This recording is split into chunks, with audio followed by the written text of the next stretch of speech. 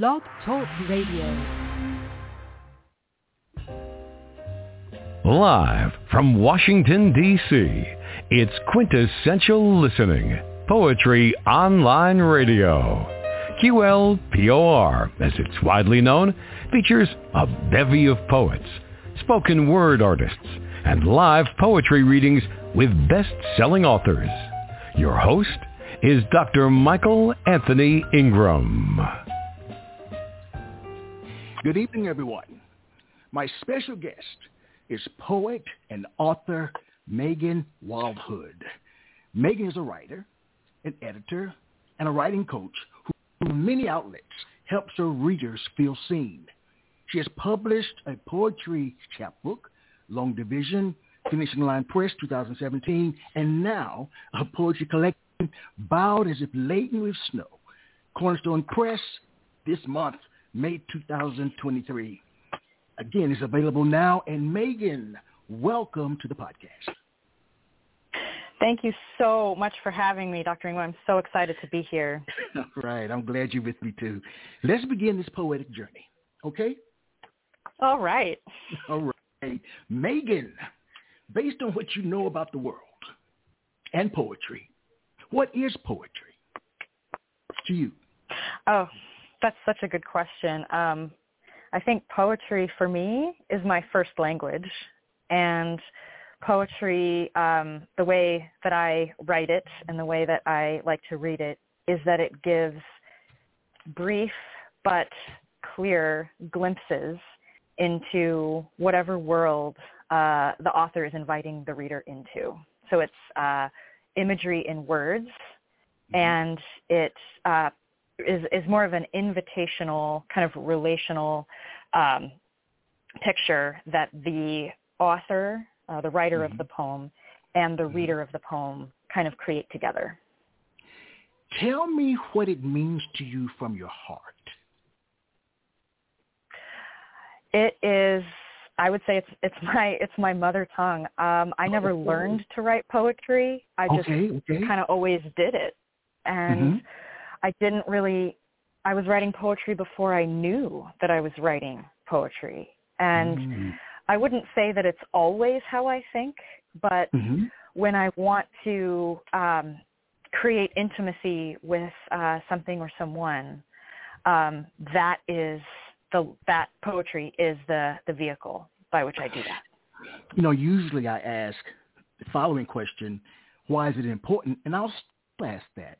But I'd like to know, you talked about poetry being the first language, your mother tongue, creating intimacy, poetry is involved. So do you live your life like it's a poem? That is something I strive to do. Really? All right.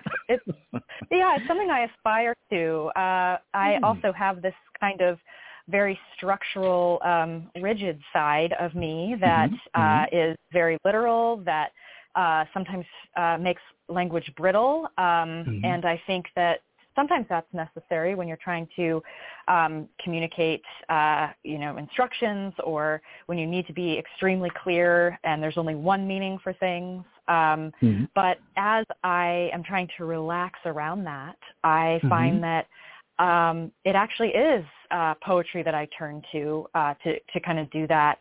And that's one of the reasons it's important for me, is that it does tend to relax some of that structured rigidity around, language, but also just kind of how I see the world. So I have these dual sides, and I'm trying to bridge that. And I think poetry can be one way I do that.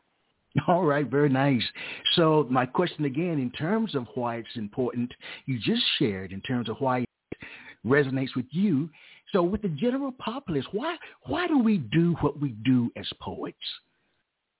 What makes that important?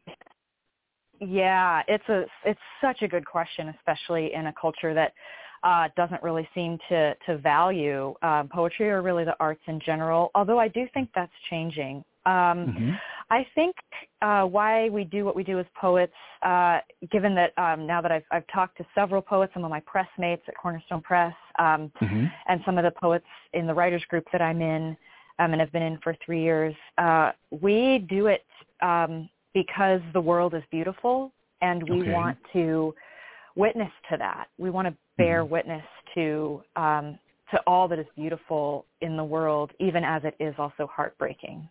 Oh, wow. Let's go back to it being your first language, your mother tongue. I've never heard that before in my 5 years of being on the air. Now, this is the 6th year. I've never heard anyone say that, and that fascinates me. I'd like to know more. Sure. Thank you. I think that might surprise a lot of people who know me in real life. But also, I think when I first started writing, which was probably first grade, even kindergarten, I remember my first grade teacher, she was circling words in some of my little writing assignments and was just saying, like, wow, this really stands out. Wow, this is really poetic. What an interesting word choice.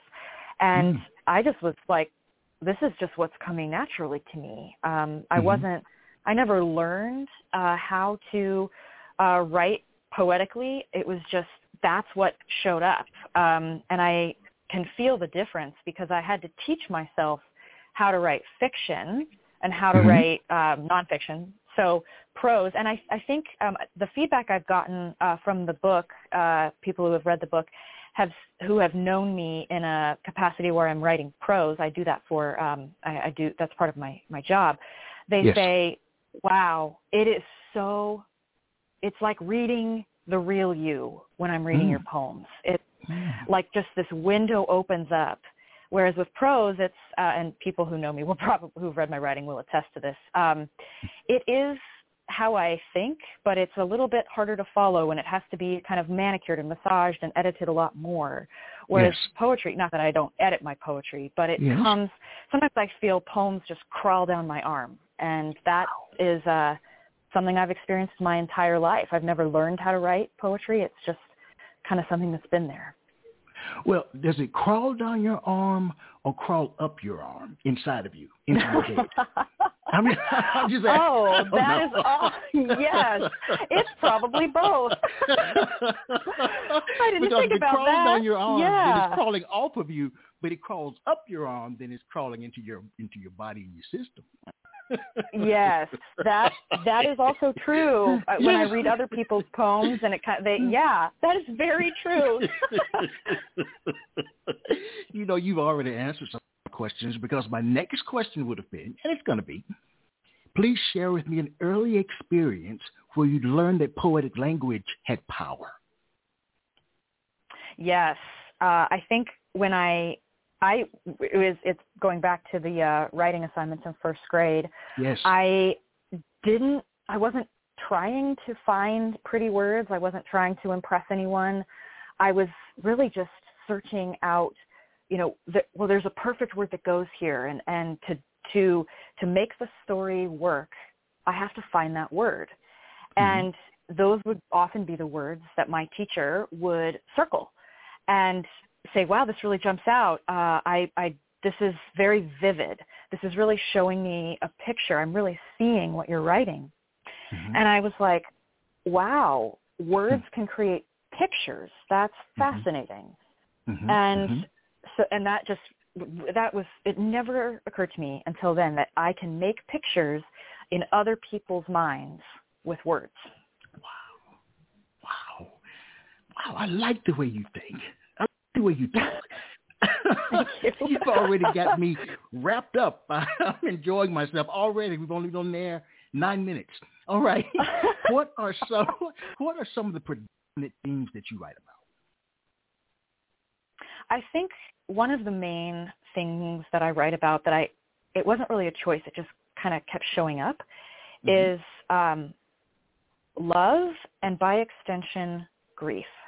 Okay. And because I don't think that I have had an experience of love that is void of grief.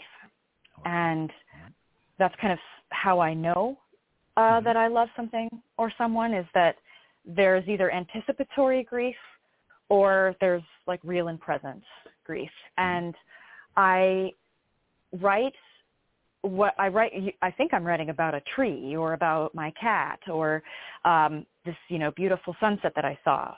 But it always turns into this experience of love. And I think the reason love and grief are connected is because everything is temporary in the world, and yet there is something in each of us that knows that that isn't how it was made to be.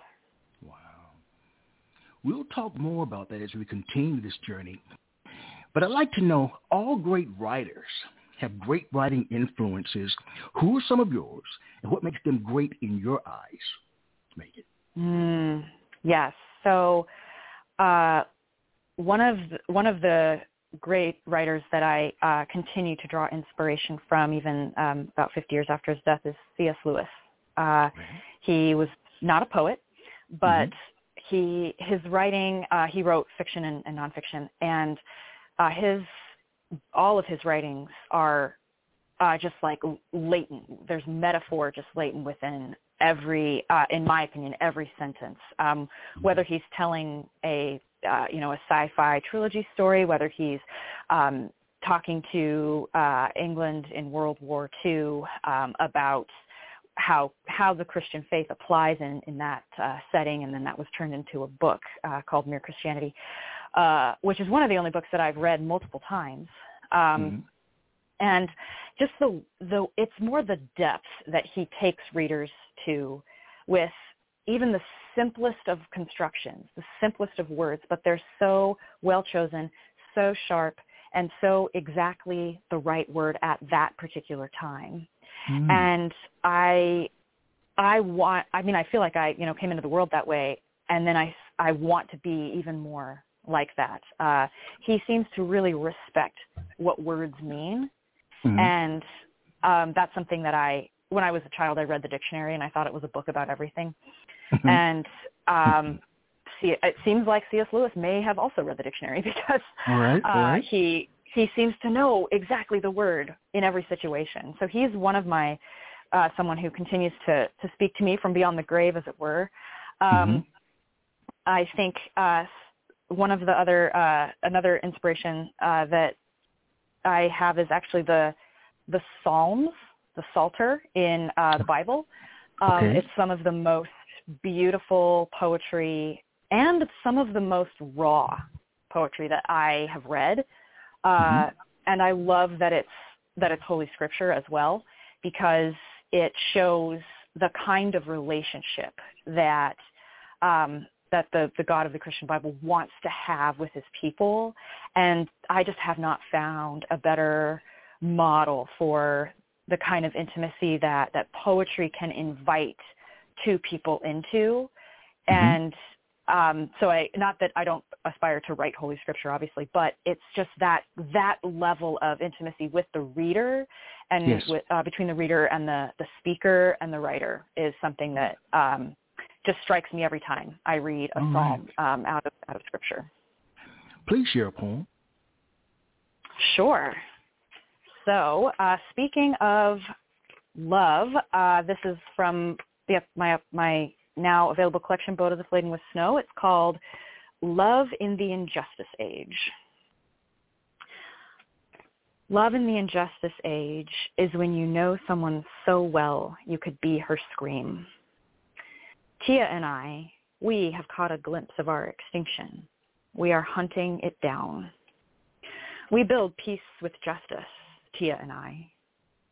She cracks jokes like belts, and I dig like an insult, and the scant trees seize in the wind. We make this ditch with pickaxes and fear and sick hope and just us. We are trying to prevent wasteland, place where no mystery can live, at least somewhere. And so we have to dig. Past dirt, through the fat bones of old trees, below water tables screaming with life. Barrier. But we must find what everyone will believe is worth saving. Tia shares personal opinions about love and cancer. I press her to keep digging with me. We must find something gold for humanity, and we must find it here. We do stop for snacks, for sleep, to watch dark and light plunder the growing thunderheads. Birds fly off in the tsunamic sea that is hooked like a rubber band around God's thumb. Do you hear that sound? Tia asks, leaning her shovel into juicy soil. Nothing from the birds, but the moon, small but good shepherd, yelps against our never-dulled blades. Frogs, the ones we haven't dissected in our hurry, waddle crawl across sticky leaves we've tossed aside. Blades buzz in the sepia breeze. Tia gets to the ground. Wrists, elbows, triceps, ear. Here.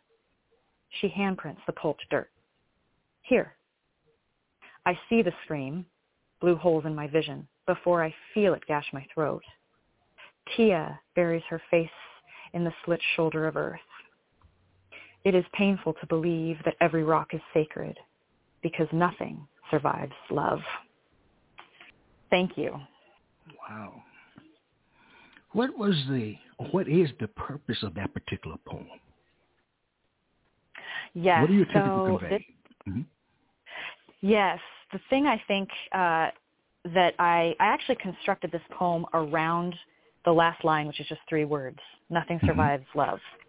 Okay. And what I'm hoping to convey in more of an image form is the idea that there are these 2 people, the speaker and Tia, that are trying to find beauty. It's like maybe a post-apocalyptic world, and they're trying to find something that will inspire people to save the world, because what happens with love, I think, in my experience and in my understanding of it, is that if done well, love actually purifies, consumes, even in some ways destroys what was there before to make it into the image of what it should be.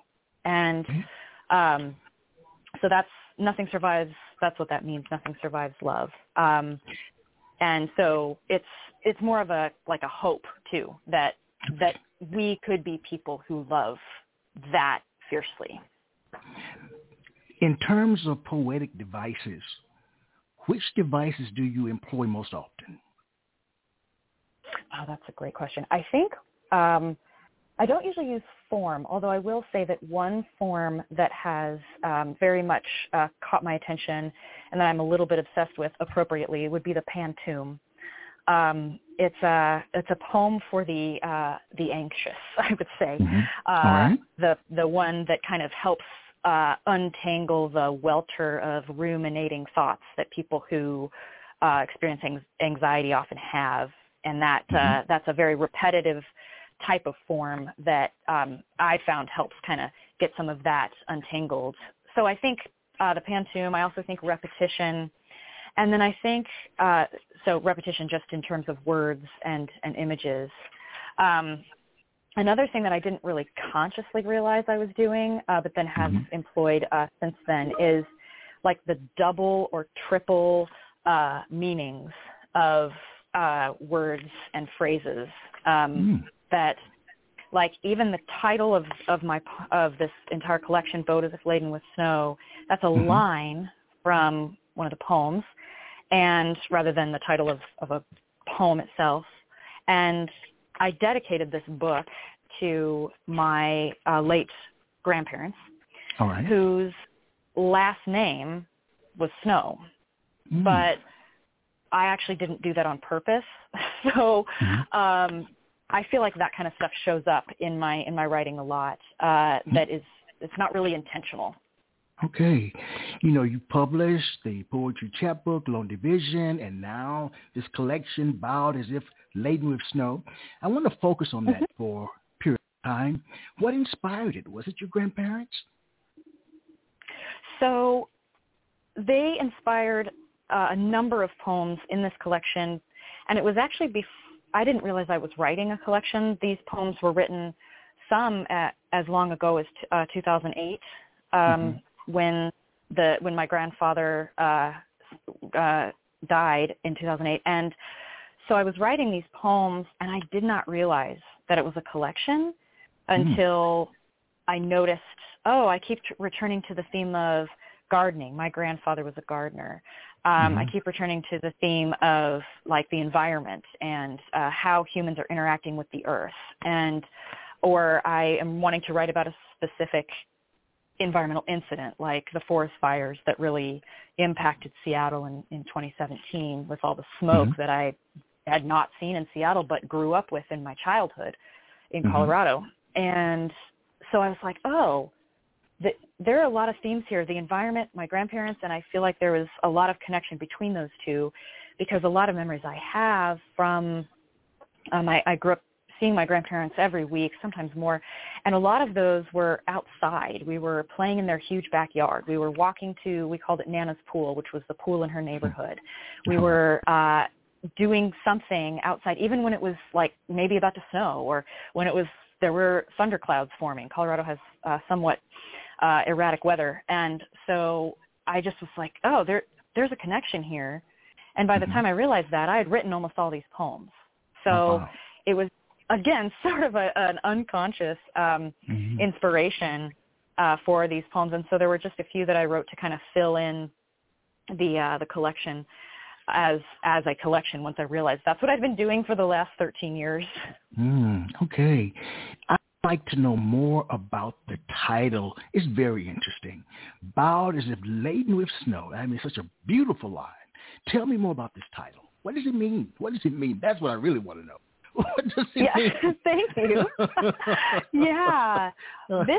This line came, usually when a collection is put together, the title of the collection is the title of one of the poems, but that's in the collection. But I didn't feel like any of the titles of any of my poems in this collection actually fit. And so I was trying a few, and it just, none of them really seemed to work. And I thought, well, I could, settle for one or two and do it, because it really sets the tone of the collection. And so as I was revising the poem that's called I Wish Human Destruction Was Like, the line, "Bowed as if laden with snow," jumped out.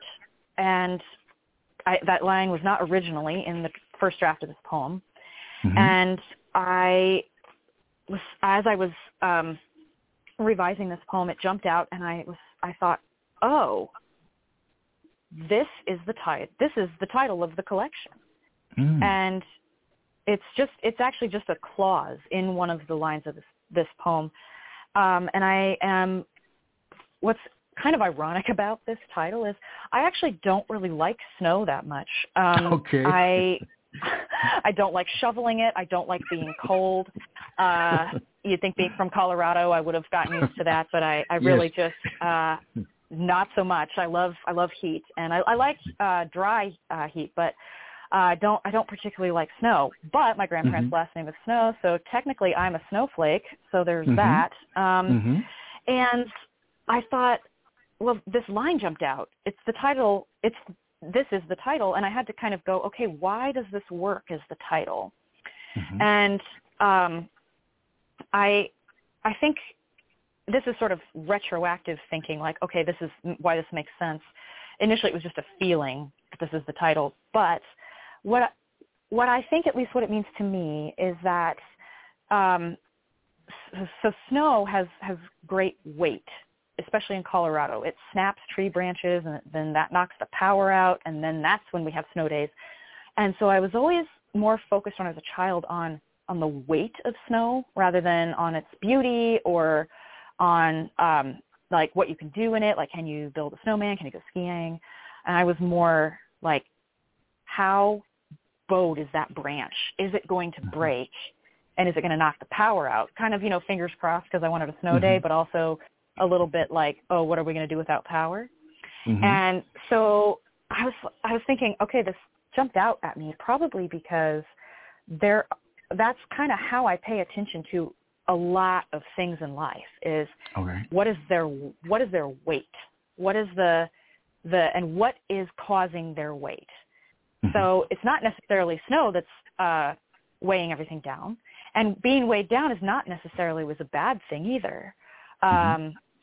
There's sometimes, like I remember some Christmases where it would snow, and the boughs it would make in the huge we had a blue spruce tree in our yard when I was growing up were beautiful. That I did think that was beautiful, mostly because I didn't have to shovel it, but because it's on the trees. But I think it's just that's why it leapt out at me was, that's explaining me to myself. Like I do look for weightiness and what is causing the weightiness in life. Now, would you be willing to share a poem that contains the line? Yes, Right, I would. Okay, this is the poem.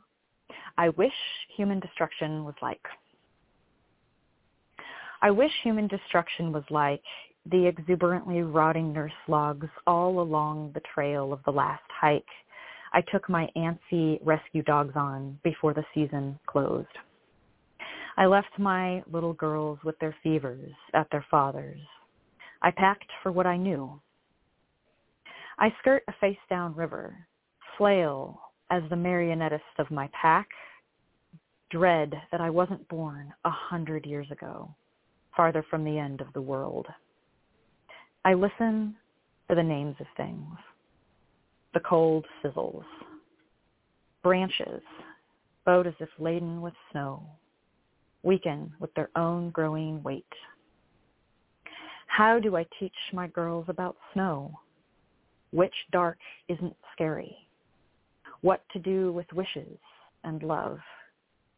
That the real fairy tale is when no one needs saving. I excel at walks on the beach. We are in a woods. We are in a woods because humans aren't working. Human relationships aren't working. I needed to be loved by someone who has failed. That's not yet birds, gales, soil. I hit dirt with my knees. My dogs look crazy at me. Cups of earth in my hands, dirt on my dogs' tongues. I hold their faces, kiss them. Sorry, sorry. I'm so sorry. Thank you. Wow. I don't know what to say. And that's not like me. Yeah. Oh. You talked about love and grief. I'm going to say the yin and yang of love and grief. And I'm wondering, does it hurt you to write poetry? If not, why not? Oh, that's a really good question. I think that I would say for the most part, most times that it does, but it's the kind of hurt that indicates healing, which is actually not always true about when I write prose. But with poetry, I feel like it's, okay, we're maybe exposing a wound here. We're maybe digging in some stuff that is kind of raw, hasn't really been processed. And so kind of like when you're washing a wound with salt water, it does not feel good. And there's pain, stinging. You just kind of want it to be over, but that's a process that you have to go through if you want it to be healed without infection. And so I actually hadn't thought about it that way until you asked that question. I think that actually is a lot of times what I'm doing when I'm writing a poem as opposed to writing like a story or an article. Okay. Please share another poem. Okay. So I am going to share... since I mentioned this one, I'll share this one. This is one that I wrote into early 2009, dedicated to my grandfather after he died in December of 2008. But I am still connected to you. The water I walk over commuting from my day job cradles the moon, the face of a man whose aging will never stop. Slender rain pinpricks his foamy cheeks and rounded jowls, shatters as I walk through it into infinitesimal pools on the shabby sidewalk all the way to home. It's swishing and tangling in branches of the drama queen weeping willow. I, too, want to cry and never stop. I asked my dad to plant next to the greedy lilac I imported to my own garden from Pops. Is there a better way to honor passing 83 years on knees beside pews, among bees and peat and painted petunias, all to lay fallow and eventually be remembered by no one in a listing world that never stops? I could have paused in my white of orbit, tended the lilac with him while it was still his, taken my here and there to his here and now. I only have these holes, a waft of budding, a dent of rainfall. Thank you. You know, Megan, it's not only the way you craft words, it's also the way that you speak.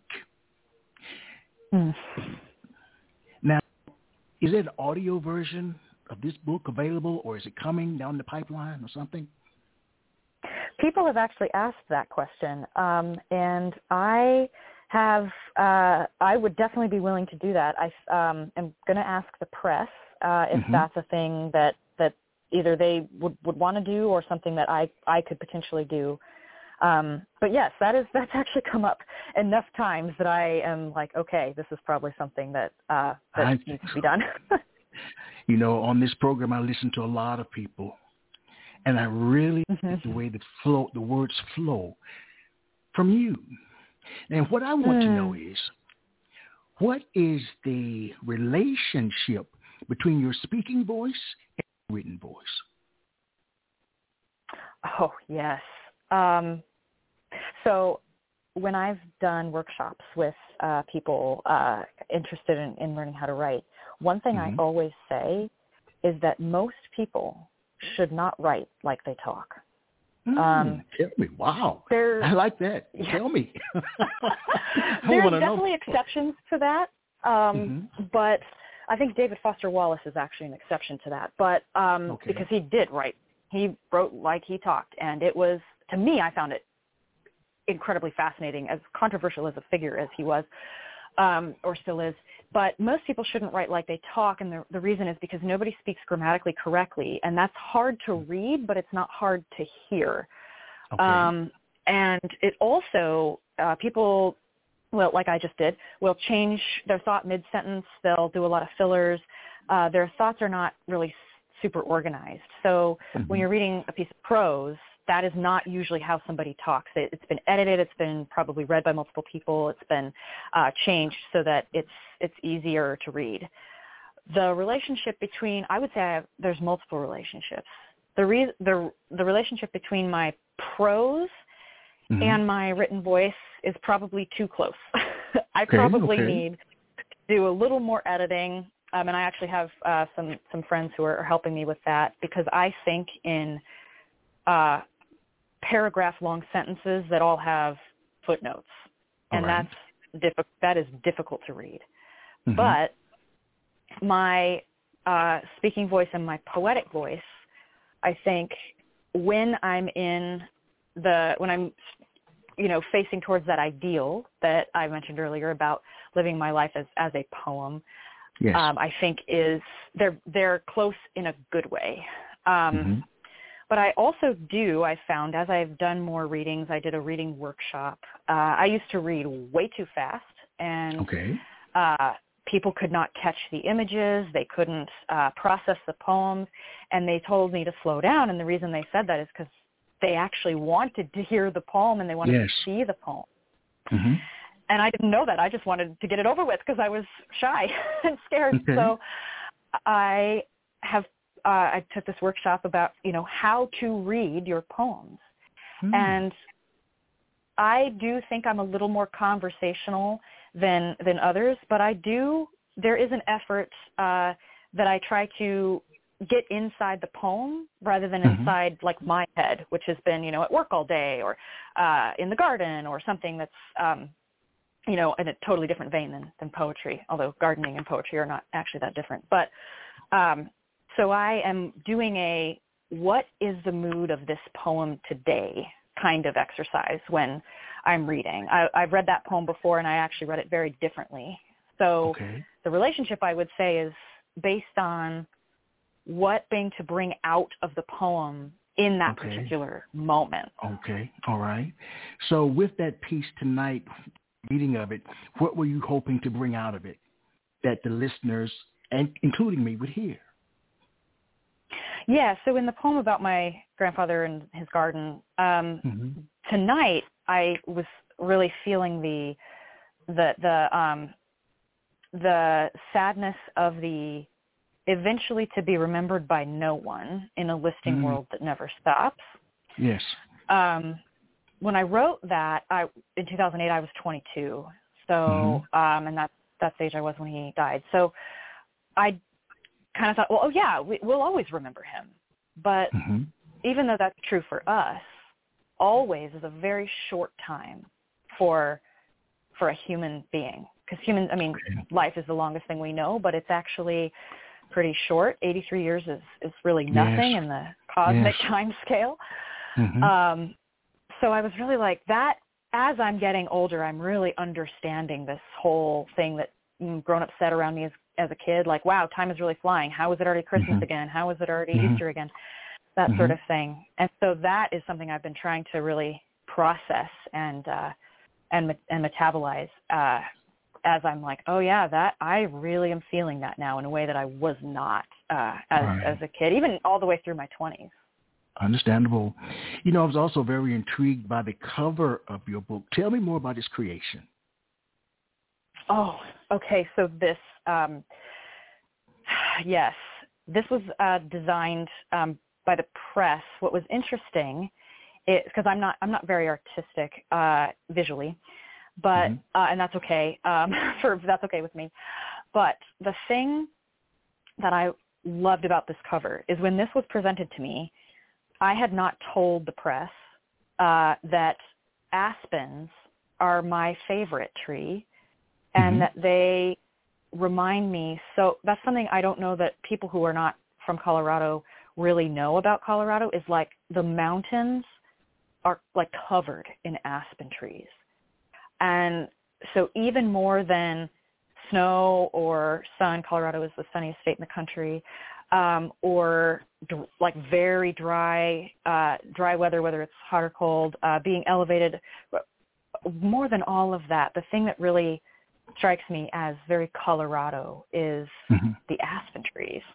And I just hadn't told anybody that. It's just something I remember from my childhood, like in the fall, the aspen turn yellow, then orange, then red, and it looks like sun and then fire.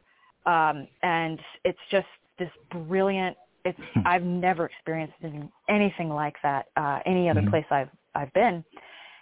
But it was such a wonderful, I don't know that I believe in coincidences quite like this, but that this, because I don't like snow, so I didn't really want there to be a lot of snow, but there's this suggestion of snow, which I love.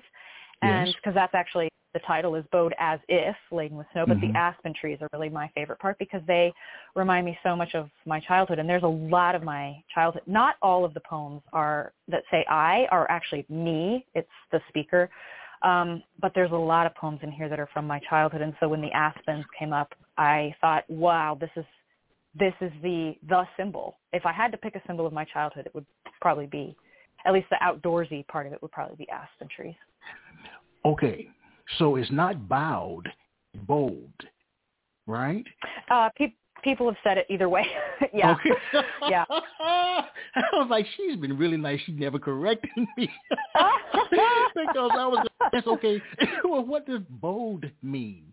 But if it's bowed, I know what that means. But bold, I've never heard that before. Yes. I'm from the that's deep kind south, of one of the, so... Yes, that goes back to the device question that you asked earlier. Yes. Where I use words, and it wasn't always intentional. I am more aware of it now, where it's a double, either a double meaning or like bowed, those kind of words where it's actually both. It could be both. It could be either. And I try to do that because I think that while I very much respect that words have their particular meaning, and Yes. One word cannot mean everything. It does have a circumspect meaning to it. Otherwise, you'd use a different word. But there are ways. English is a great language for this. It's so flexible, and you can say so much with one word, with a few words. And so I try to play with, in my poetry, how few words can I use to make the point that I want to make. Okay. And so that's kind of where so bowed is that's the one that makes the most sense, because it's the one, where it's like the weightiness of everything that I focus on.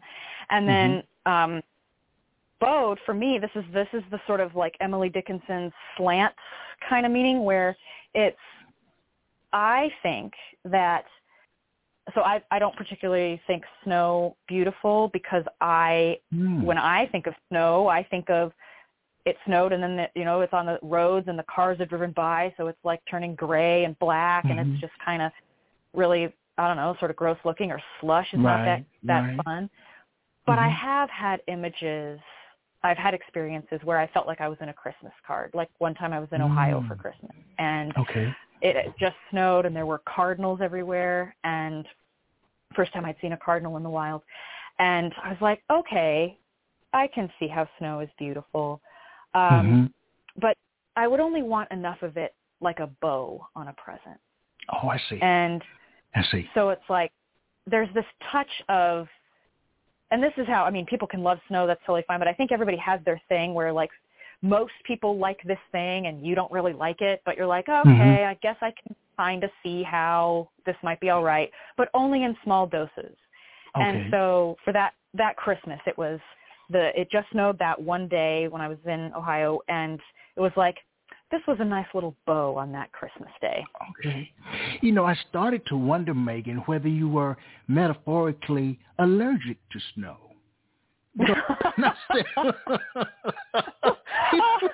You've not said very many nice things about it. So, which is ironic, yes. What redeems it for me is that it's my grandparents' last name, and they're the ones. Right. My dad's parents died when I was young, unfortunately, so I never really knew them. But I knew my mom's parents until I was an adult, and my last grandparent died in 2019. So really, I've had them most of my life, and so there's this processing of like being grandparentless, which is like I didn't sign up for that. I'm not a fan at all, and but my mom's parents were so constant in my life that it's like, well, okay. Their last name is Snow, and I actually am one of 7 snowflakes. So there's that. At least there's, and it's a little ironic that I really don't like snow, and yet my beloved grandparents' last name is Snow. That's something I feel like God is winking at me about. Like, oh, really, really? Well, you can't escape it. It's literally in your blood. Megan, please share a poem. Okay. So I'm going to share, let's see, I'm trying to share ones that I have not typically shared, but I just, there's just this one that I don't know, I don't want to pick favorites because it's like picking favorites among your children, but I do love this one. This one is called The Eighth Plague. The book of Exodus in the Old Testament has it this way. God inflicted 10 calamities on the nation of Egypt to persuade Pharaoh to release God's people from slavery, even though God was preventing Pharaoh from freeing God's people. This sounds like human logic. And the plagues aren't in any sort of discernible order either. They don't strike alphabetically, or by subject matter, or by height, or in order of least bad to worst. Death of the firstborn does seem like the worst to me. I'd have been a goner. But boils, the 6th plague, seem worse than turning water into blood, which God does first. That's just creepy. And the one with the locusts. Did God send a billion bugs from heaven? Or is swarming the kind of thing locusts do? Locusts are usually solitary unless there's a drought followed by rapid vegetation growth. The serotonin release this triggers causes these introverts to get gregarious, breed like mad, and hoard. Sure, this can instigate economic and agricultural damage, but it's been happening for thousands of years wherever locusts live. I sympathize with scripture writers, though. When I'm facing powers far beyond my puny control that are making me miserable, the first thing I do, usually, is hurl a plague of screams at every place I think God is, and especially in every place I think God is not. Thank you. Wow. I need a second. I get that a lot. I'm sure you do. So, Megan, during the selection process, how did you decide which poems to choose to include in the book? Yes. So at first it was kind of a flail where it was like, oh, I've been writing poems for 13 years. I have a couple hundred, and no, I've never seen a poetry collection that long, so I probably couldn't get away with that. So I started by just picking ones that I actually liked, because that used to be kind of difficult for me. It used to be difficult for me to like my writing. I really had to work through a lot of perfectionism and comparison and imposter syndrome and inferiority complex and all of that. And so I thought, oh, that'll narrow it down to, the number that I need, and narrowed it down too much.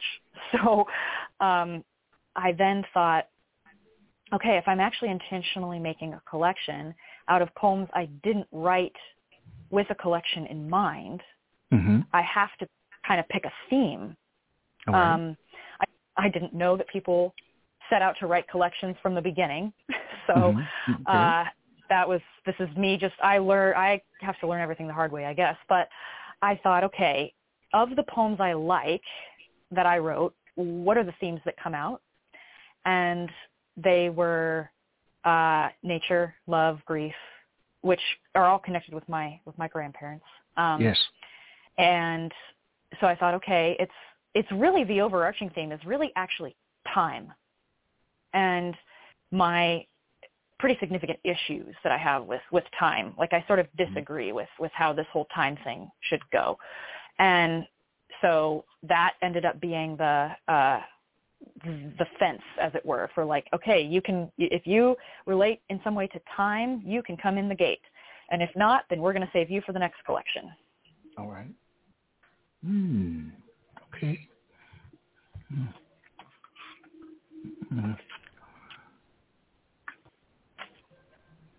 Please share with me the titles of 5 poems in the book.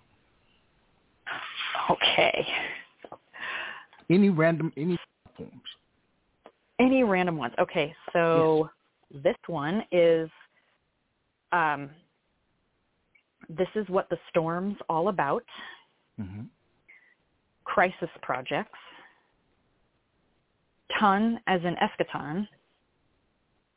We Are Not World Enders. And Glyptodon, which is written in Greek. Wow. So, Megan, when titling a poem, what should be considered? So this is interesting. This is a very interesting question. One of the very consistent pieces of feedback that I've gotten from my writers group and from other people who have, been like friends along the way, who have been in, critique relationships with my poems, they've all said something like, this title doesn't immediately relate to the poem for me. So I have to think about how these are connected. And there would be a lot of times where I would kind of do that on purpose, because I wanted to stretch people's thinking about a certain subject. All right. And so I think what I consider in titling a poem is first of all, what's the mood that I want to set? And second, how much do I want to stretch the thinking about the subject that I'm going to write about for the reader? Okay.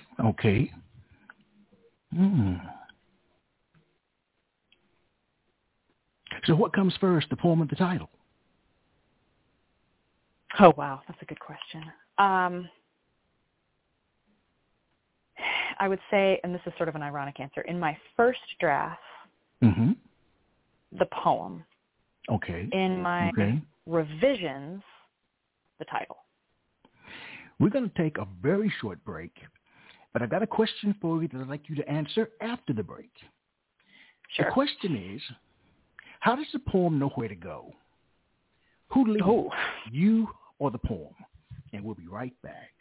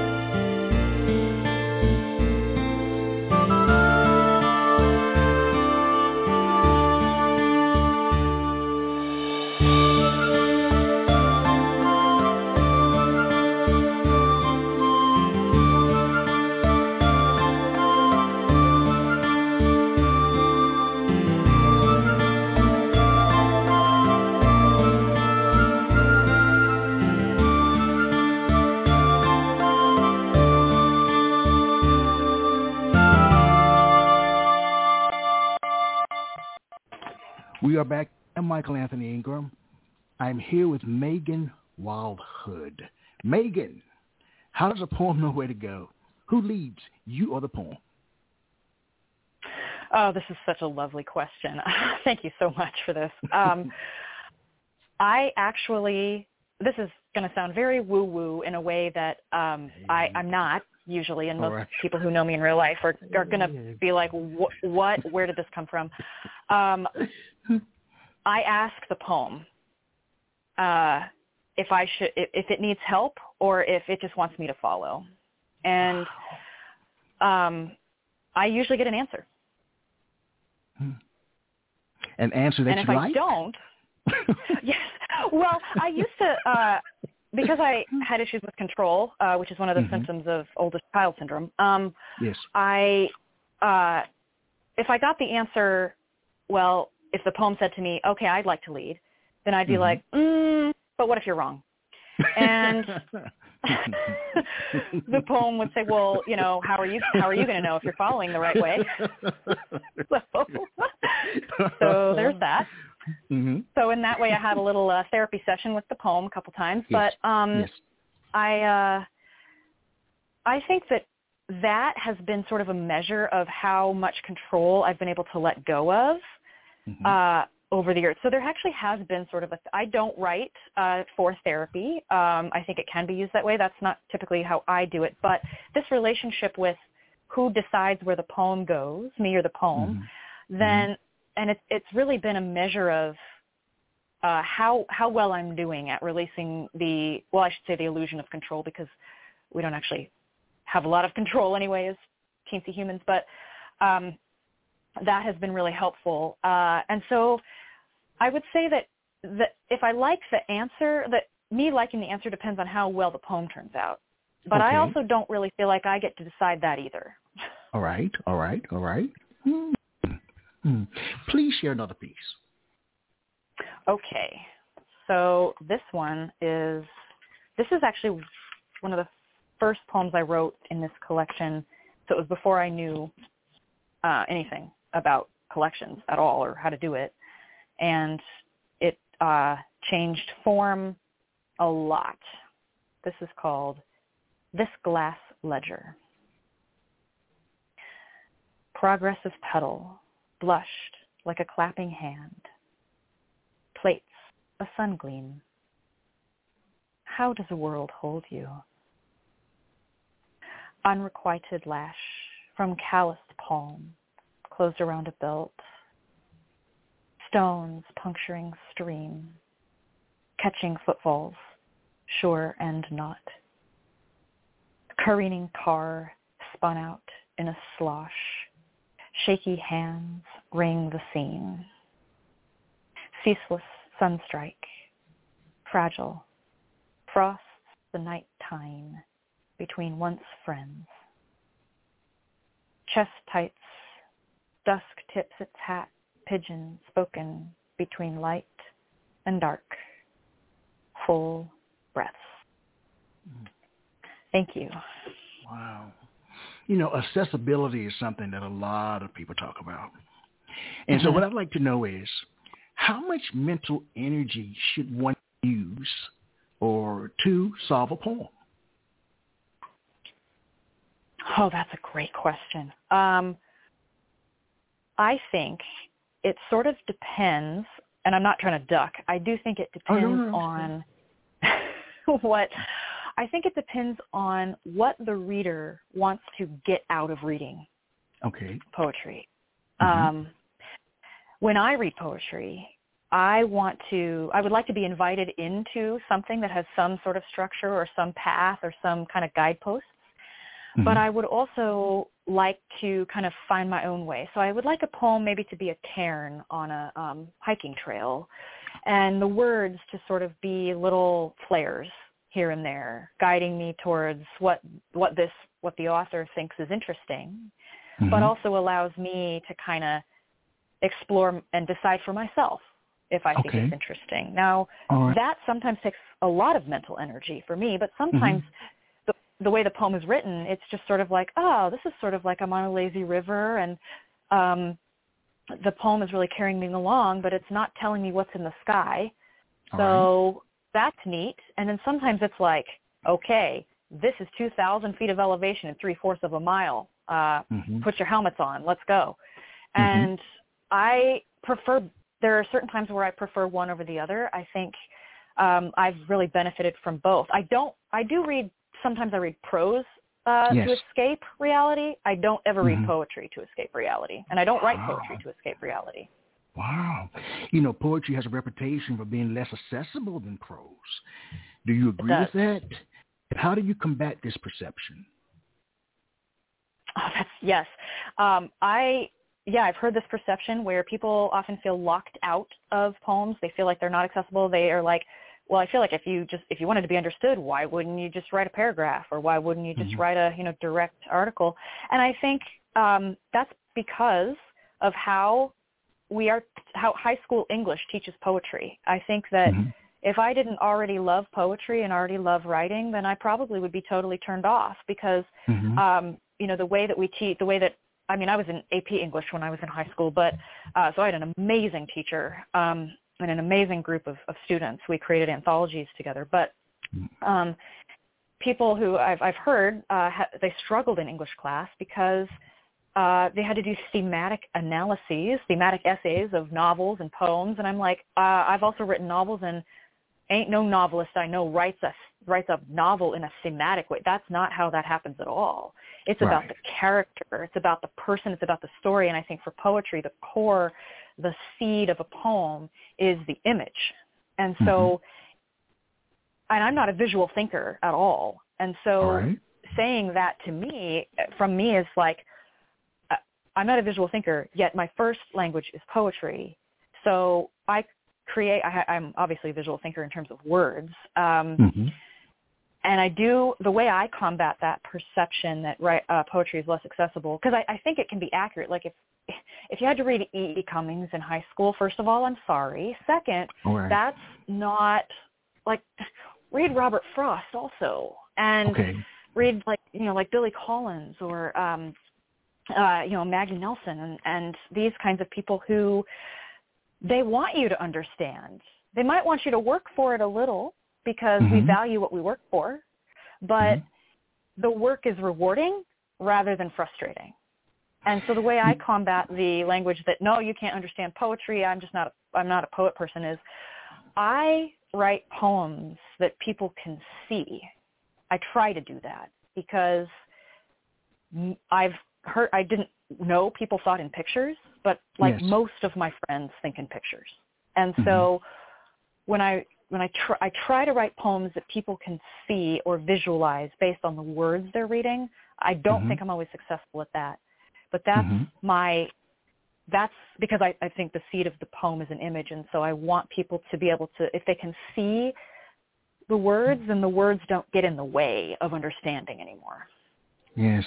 You stated, and I'm probably paraphrasing now, that you do not use poetry to escape reality. Did you say that? I did. All right. Reality. People, based on their different lived experiences, is just different.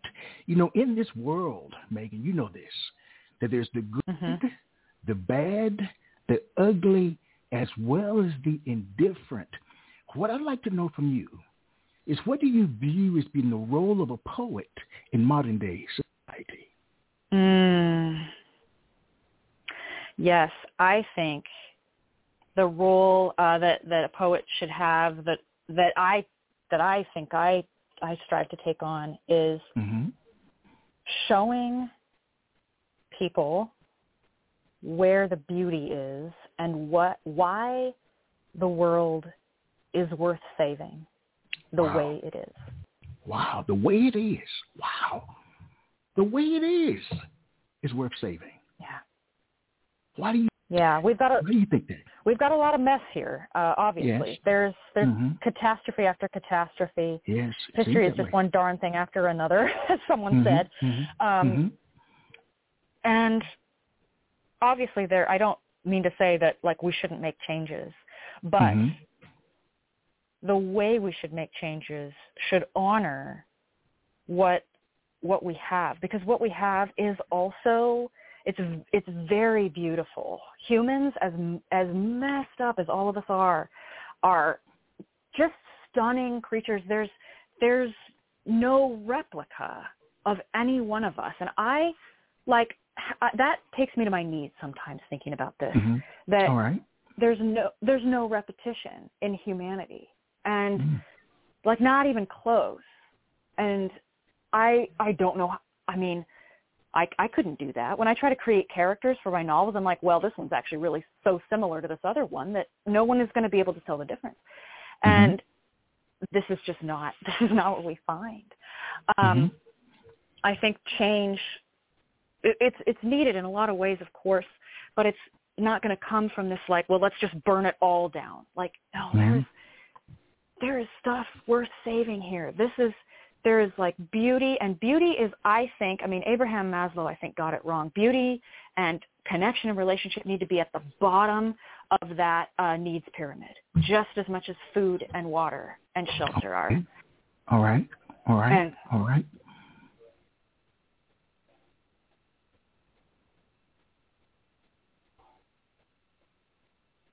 Megan? Yes. All right. There was a long pause, or the connection broke at that particular moment. Yeah, so I think it might have been my phone. Yeah. I didn't hear it, and I'm sure it was great too. Probably extremely profound. Well, let me ask this question.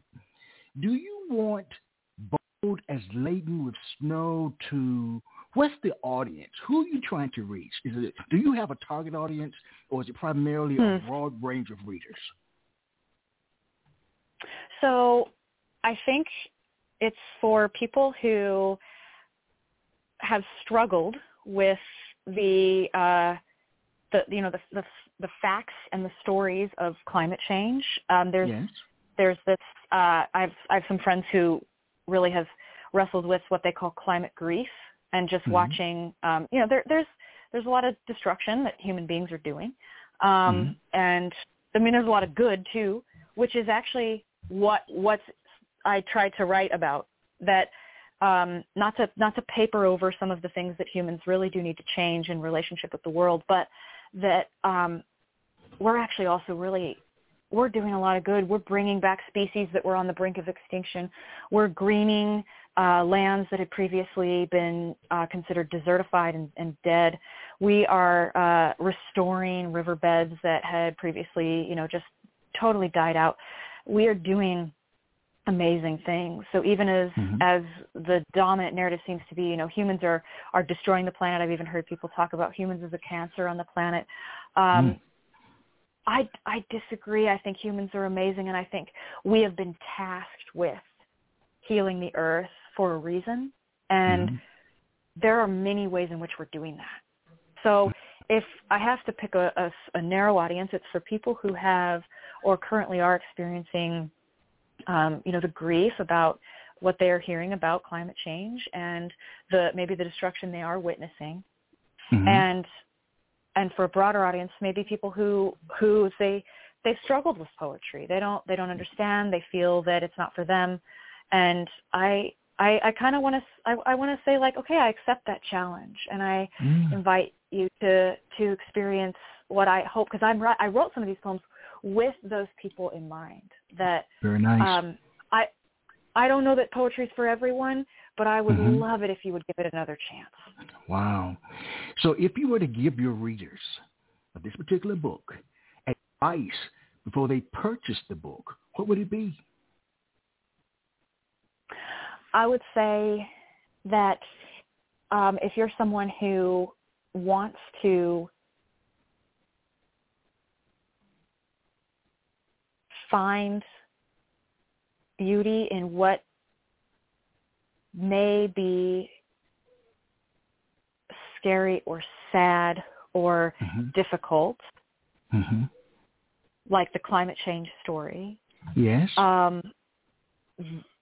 then I invite you to read Boat is a Fling with Snow, because it's sort of my journey out of that, like climate despair, into, hey, what if we focus on why the world is worth saving and why all the people in it are too?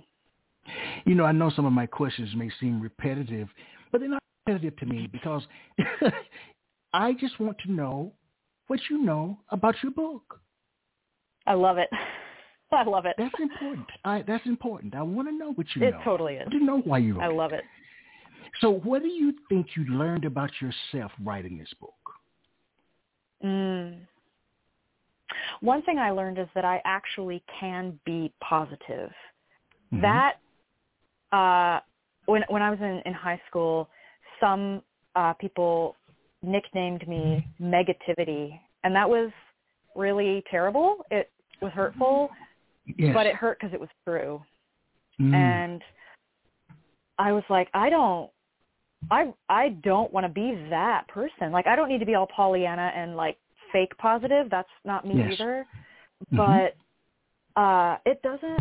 I personally don't think it helps to point out the negative over and over and over and over and over again. And I was someone who did that. So I learned in writing this that I actually can write in a way about beauty that is genuine, and it's not cliche or borrowed from someone who actually believes beauty is a thing, but I really don't. And that, like, it just wasn't in my self-conception, positive person. And writing this changed that. All right. You reached my favorite part of the show. I view it as being a mini poetry concert. This is an opportunity for you, Megan, to share 2 or 3 of your works back to back, no interruptions from me. Megan, you're on the stage. Okay. I am going to share. Let's see, what order should I do this in? Okay. I got it. So this one is called If I Were Time.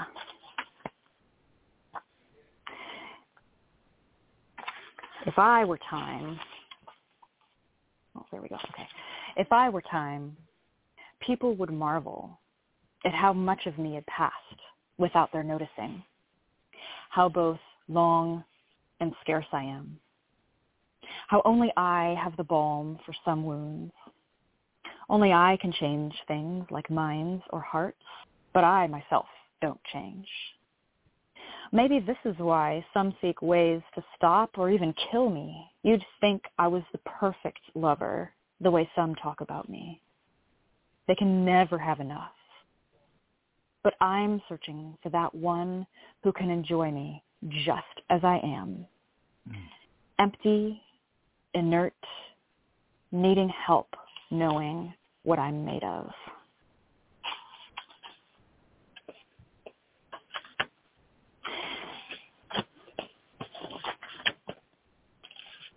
This next one is called Mystery Confirmed. By the end of the year my grandmother was born, there were 2 theories about very small things, and both were right. The previous year, there had been none. The thought experiments turned into very small, very precise machines. Think it, it becomes. The very act of observing something. Some things are too long to see. Radio waves, the whole truth, the end of the rainbow of history, even if everything is consciousness. If everything is consciousness, then who is thinking, bombs bring peace, whiteness is better, trees are paper? Observation is transformation. If seeing something changes it, who should step in front of a mirror? Who should watch a murder? Who can be let into a peaceful meadow? And who needs to turn their gaze away, lest we leave but a quiet spot before we know what's going on? And the final one is another one of my favorites, called Remainder. Heaven and earth will pass away. No one knows about that day or hour, not even the angels in heaven, nor the Son, but only the Father. Matthew 24:35-36. The Jewish uprising against the Romans in 70 A.D., the final end-time battle. Coins were minted. The world remained. A French bishop announced the end of the world in 365. The world remained. 3 learned men said, no, the year 500 will be the last because of the dimensions of Noah's Ark. Pope Innocent III, the world will end 666 years after the rise of Islam. After their leader's 1260 prediction failed, the followers of Joachim of Fiore rescheduled the end of the world to 1290, and then again, 1035. The world remained. 1346 to 1351, the Black Plague, end of the world for many. Some people who were alive around 1439 thought the world would end then. Hand-wringing. Now that people no longer had to remember anything, now that everything could be written down, what will become of everything we love? Yes, people feared books would destroy culture. The world filled with tomes and remained. Now imagine a democracy without a free press. A Puritan minister declared the end 3 times, starting in 1697. John Wesley said any time between 1758 and 1836. Rural farmer and Baptist preacher William Miller promised the end in 1844. The world remained and everyone was disappointed. The Catholic Apostolic Church, founded 1831, couldn't give an exact date for Jesus' return, just that it would be when the last of its founding members died, which was 1901. 1939 turned out to be a good candidate for the end. The world remained. Jim Jones saw a vision of a nuclear holocaust occurring in 1967, which the current administration says you can survive. You can live in remains, they mean. A doctor of natural medicine and founder of a Baha'i sect, Halley's Comet will obliterate Earth in April 1986. The world remained. His friend, a series of disconfirmed prophecies that would lead step by step to the apocalypse. Also, Middle Eastern terrorists would attack New York with nuclear bombs. The world remains. A quatrain by Nostradamus, who survived the plague, says the King of Terror will come from the sky in 1999 and 7 months. Y2K, 2012. Some think 2016, some 2020. Some think the internet will yet destroy everything. The world remains. The world remained. The world remains. Perhaps the world will start to end the moment people no longer do. Until the last hour, the world will remain. Thank you. What a perfect poem. I think I already know the answer to this question. Do you think you were meant to be a poet?